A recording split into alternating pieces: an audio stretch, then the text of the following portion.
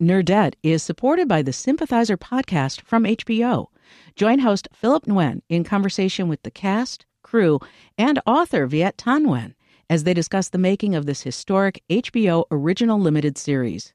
Stream new episodes of HBO's The Sympathizer Sundays exclusively on Max, and listen to the Sympathizer podcast wherever you listen to podcasts. Think on your feet for our Fast and Curious 5K, a one-of-a-kind race hosted by WBEZ and the Chicago Sun-Times on Saturday, July 27th at Humboldt Park. More info and early bird registration at wbez.org/events. From WBEZ Chicago, this is Nerdette. I'm Greta Johnson, and I am still on the floor of my bedroom closet, which means this is another edition of the Introvert's Guide to the Good Life, which is our series on how to make the best of your more at home than usual life. Our guest today is our good friend Heather Havrilesky. She writes the Ask Polly advice column for New York Magazine. What a time to write an advice column. I asked her about what she does, especially on days when she's feeling low. And she told me sometimes she just has to do a little cooking. And I'm like, I'm just making cinnamon rolls. I think I made that clear. Don't I sound like someone that everyone should get their wisdom from? I'm going to talk with Heather about the importance of vulnerability, why right now might actually be a great time to make some new friends, and what it's like writing an advice column during these weird times. Hey, Heather. Yeah, it's awesome. People have the easiest problems to solve right now. Greta, it's great. So the last time you and I talked was like early April. You did book club with us. We did a check-in in mid-March too. That was when I asked you about like what kind of COVID-19 questions you were getting. It was still early enough in the pandemic and you were postponing things enough that you hadn't like actually checked the inbox at that point. Mm-hmm. But I did see you recently wrote something that was titled, How Do I Survive This Ongoing Hell? So I assume you have been answering pandemic questions lately. Yeah. I mean, the thing that's interesting is all of the usual problems now just have pandemic baked right into them. Mm-hmm. As we know from such experiences as all our usual problems having the pandemic baked right into them. So it's just that baked in flavor that you need and love so much. So yeah, does that mean that like writing an advice column actually isn't that different, except that everything is just like considerably worse than it was before? I'm going to say I was pretty avoidant around answering questions about the pandemic for a while. And during that time, it was hard in some ways to be an advice columnist because I was avoiding the elephant in the room, if you will. And then I avoided the pandemic in general, 100%. Mm-hmm. I avoided the news about it. I avoided talking to anyone about it. And actually that was a highlight of the pandemic for me. I was pretty happy during that time. And now we're reaching a new phase where really all I do all day long is yell in strange, Southern accents around the house. I think I'm losing my mind, I think is really what I'm trying to say. So, I feel like my whole thing is like, yeah, you have permission to do this just however you can. And so does everybody else. I mean, I think that's totally fair and makes complete sense. I just wonder, embrace mediocrity. Right. That's what I like. Does that mean we're all lowering the bar? Maybe. But, there are opportunities afforded by lowering the bar, I'd say. What do you mean? Well, okay. First of all, there are people who never really learned how to be good to themselves ever because they're just on a schedule. They go to their job away from home.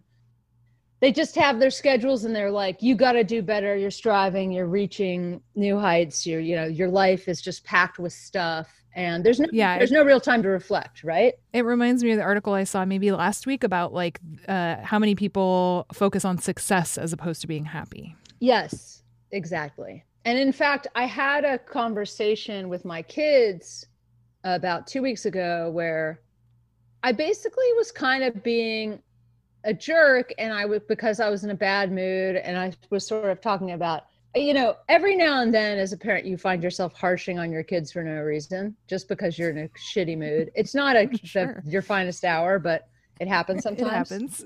Sure. And I had to stop myself because the message that I was sending was, all that matters is being productive, and you haven't been productive enough to my oldest daughter. And it was sort of like, what the hell am I saying? I'm not even trying to live that way right now myself. And I had to back it way up, because the thing is, both of my kids are really extremely self-motivated, and they are hard on themselves also. So yeah.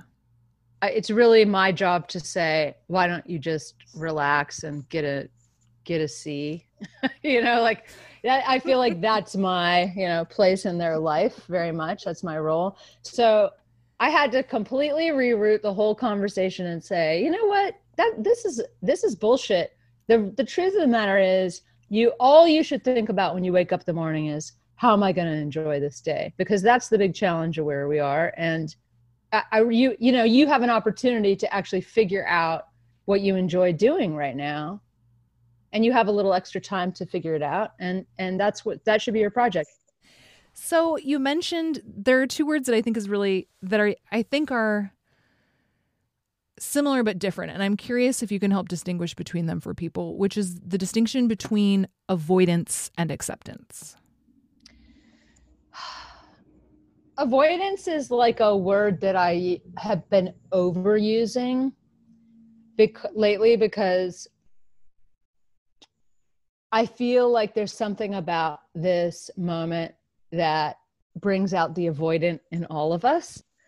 Yeah.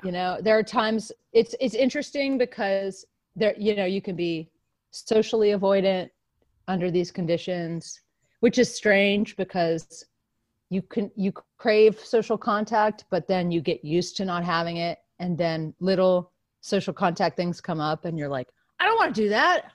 It's almost totally. Like, yeah. I know. And now I'm used to being in my cave. Leave me alone, Yeah. I dug the hole. I'm sitting in it. What do you want from me?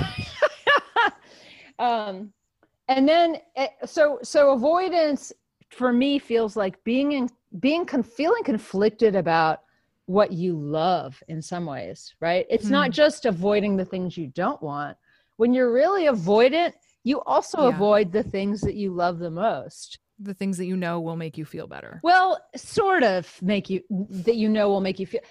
If you knew they'd make you feel better, you wouldn't be avoiding them. Like there are times when you avoid people you love the most because you just can't handle the stakes, right? Like similarly, projects that you're just like, I know this is it. I love this. I totally want to do this.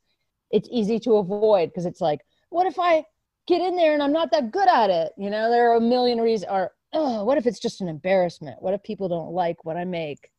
So I'd say that it's not just something that will help. Sometimes it's just like something that you just love like crazy is an easy thing to avoid. So there's that. And then acceptance is more like, showing up empty-handed, vulnerable, and honoring the connection you have to the things that matter to you. Right. Including the connection you have to imperfect things. I mean, everything is imperfect, right? So you're honoring your connection to your friends that you care about. You're honoring your connection to your work. You're honoring see how bored I sound? I'm like, you can tell where I am. Boring. Fuck that. Are you doing anything that you feel like, or do you have any kind of things that you're like, okay, this is my big experiment thing that I'm going to do while the world is shitty? No, I don't. No, I mean, I think for me, the thing I've been wrestling with a little more lately is like the pattern of being depressed and feeling lonely and not reaching out to anyone about it. Yeah. And then feeling extra lonely because nobody has like randomly thought to get in touch with me that day. Yeah. Yeah. as opposed to like being proactive and realizing that there are like plenty of people out there who would be more than happy to be there for me, whatever that means right now, Mm-hmm. if I just communicated that I had a need for it, Yep. you know? Yep. Yeah. Is like, it's real.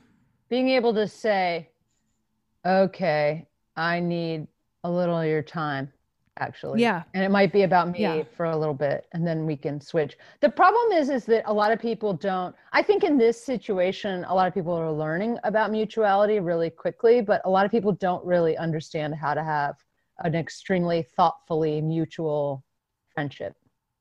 Yeah.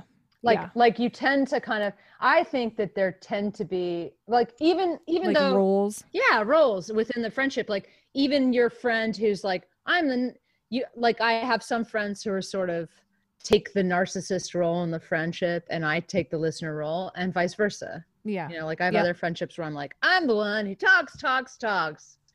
And I only have a few friendships where it's just very clear that we're both very usually it's like two huge talkers who are just like, Yeah. who are just like, okay, like I know I have to limit myself, and I know It's my turn, and then it's your turn, and yeah.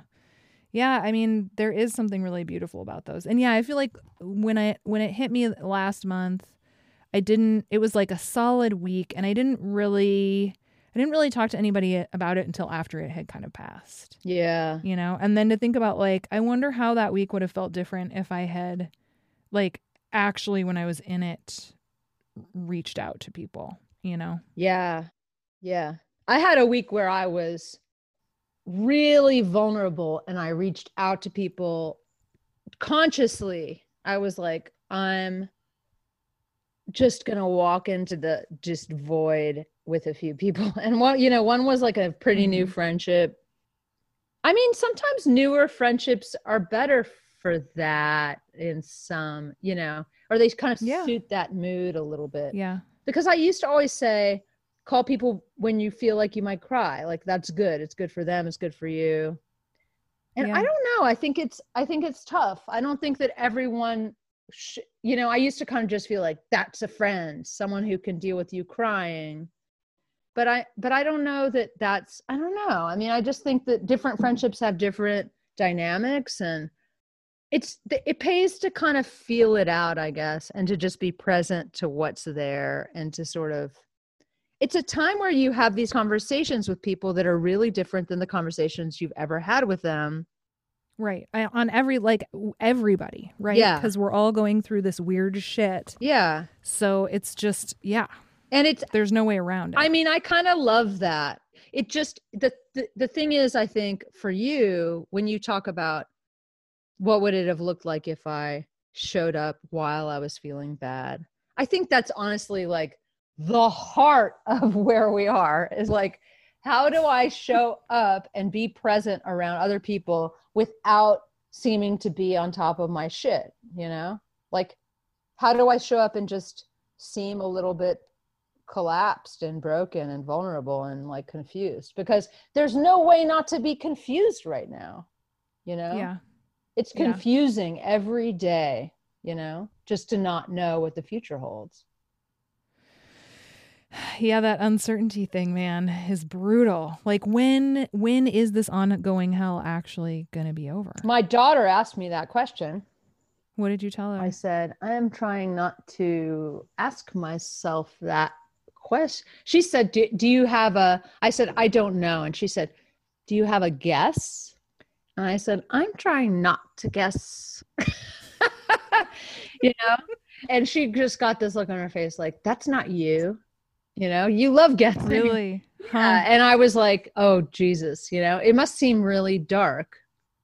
I wrote something about this. Actually, I wrote an Ask Molly about this that I have to edit a few times before I put it up because I'm a perfectionist. But it's like, it's really, there's nothing darker for a kid than when a known character acts out of character.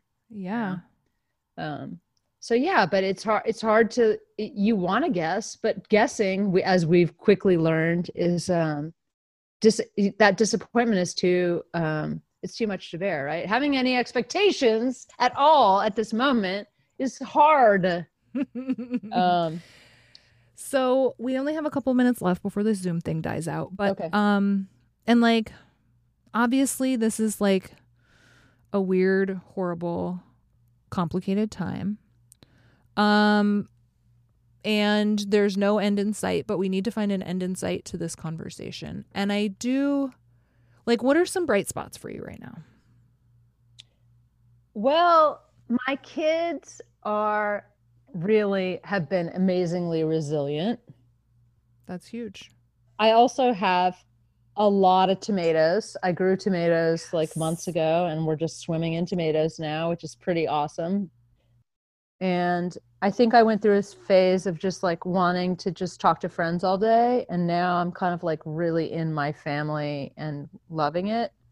But I want to add the friend thing, because I think if you're living alone, you know, I think it's a really good time to make new friends. It sounds like a crazy thing, but I think it's a really good time to propose, hey, you know, like I've always kind of wanted to know you better. Let's get on Zoom and chat, or let's send letters to each other. I made a new friend through my boss at work. She was just like, oh, you should know so-and-so. And now we call each other sometimes, and we also send emails to each other. And her writing is, I mean, she's a writer. Her writing is so amazing. But she'll just be telling me about, you know, her husband's family, and it's just like incredible. It's just it's like getting letters, kind of, you know. I love that. So trying new things and sticking your neck out a lot and experimenting. Like, I'm trying to learn new things. I'm trying to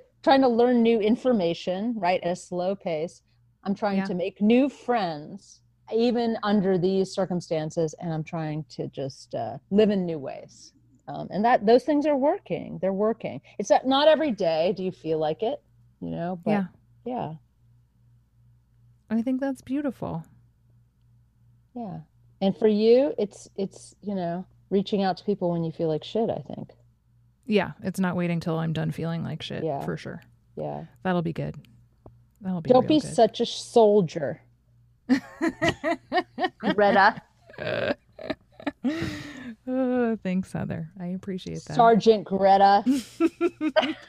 Just write Sergeant Greta on your wall, and then you'll know. Be vulnerable. You know, like vulnerability is a virtue. Real. You know, it's a virtue. Yeah, it's a good one. Heather, thank you. You're the best. Talking to you. I would talk to you all day long, Greta. I'll talk to you soon, my friend. Take care.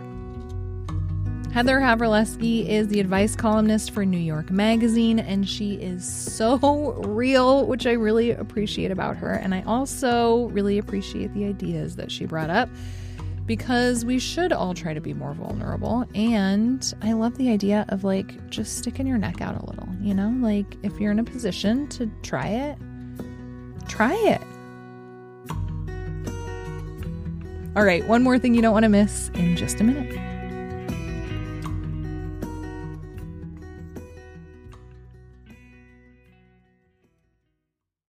Nerdette is supported by the Sympathizer podcast from HBO. Join host Philip Nguyen in conversation with the cast, crew, and author Viet Thanh Nguyen as they discuss the making of this historic HBO original limited series.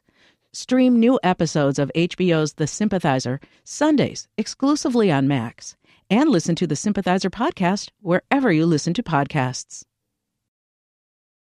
So today is August 8th, and on this day, in two very different years, in two very different places, two women made history as athletes. First, in 1948, Fanny Blankers-Koen, a Dutch track and field runner, won 4 gold medals at the London Olympics. She was the first woman ever to have won 4 golds, let alone in like one Olympics. She was 30 years old, which was considered very old at the time. She had 2 children, which was considered very wild at the time to be an athlete, having had 2 kids. And this is like the super amazing part. She was also 3 months pregnant. There she is. They called her the Flying Housewife. To win her 4th Olympic title, the first woman to do so in the history of the game. And the International Association of Athletics Federations actually declared her the female athlete of the 20th century. Then, on August 8th, 1987, a lady named Lynn Cox became the first person to swim the Bering Strait. She hopped in the water in Alaska and then swam her way over to Soviet Russia in near freezing water wearing just a swimsuit. I'm a little bit cold right now, but very, very glad to be here. USSR leader Mikhail Gorbachev came to the U.S. to sign the INF Missile Treaty later that year, and he mentioned Lynn in his toast, saying she helped prove the two world powers could get along. Last summer, it took a daring American girl by the name of Lynn Cox a mere 2 hours to swim the distance separating our two countries. By her courage, she showed how close to each other our two peoples live. Lynn is obviously awesome, and she actually has a great quote that I think is especially relevant to what Heather was talking about too, especially during these very strange times. So in Lynn's book, Open Water Swimming Manual, Lynn wrote, "It's better to be undertrained and rested than overtrained and tired." And if that doesn't mean like chill out and be okay with getting a C, I don't know what does. Pretty good, right? All right, that's it for today. The show is produced by me and Justin Bull. Our executive producer is Brendan Banaszak, and we will see you next week. Nerdette is supported by the Sympathizer podcast from HBO. Join host Philip Nguyen in conversation with the cast, crew, and author Viet Thanh Nguyen as they discuss the making of this historic HBO original limited series. Stream new episodes of HBO's The Sympathizer Sundays exclusively on Max, and listen to the Sympathizer podcast wherever you listen to podcasts.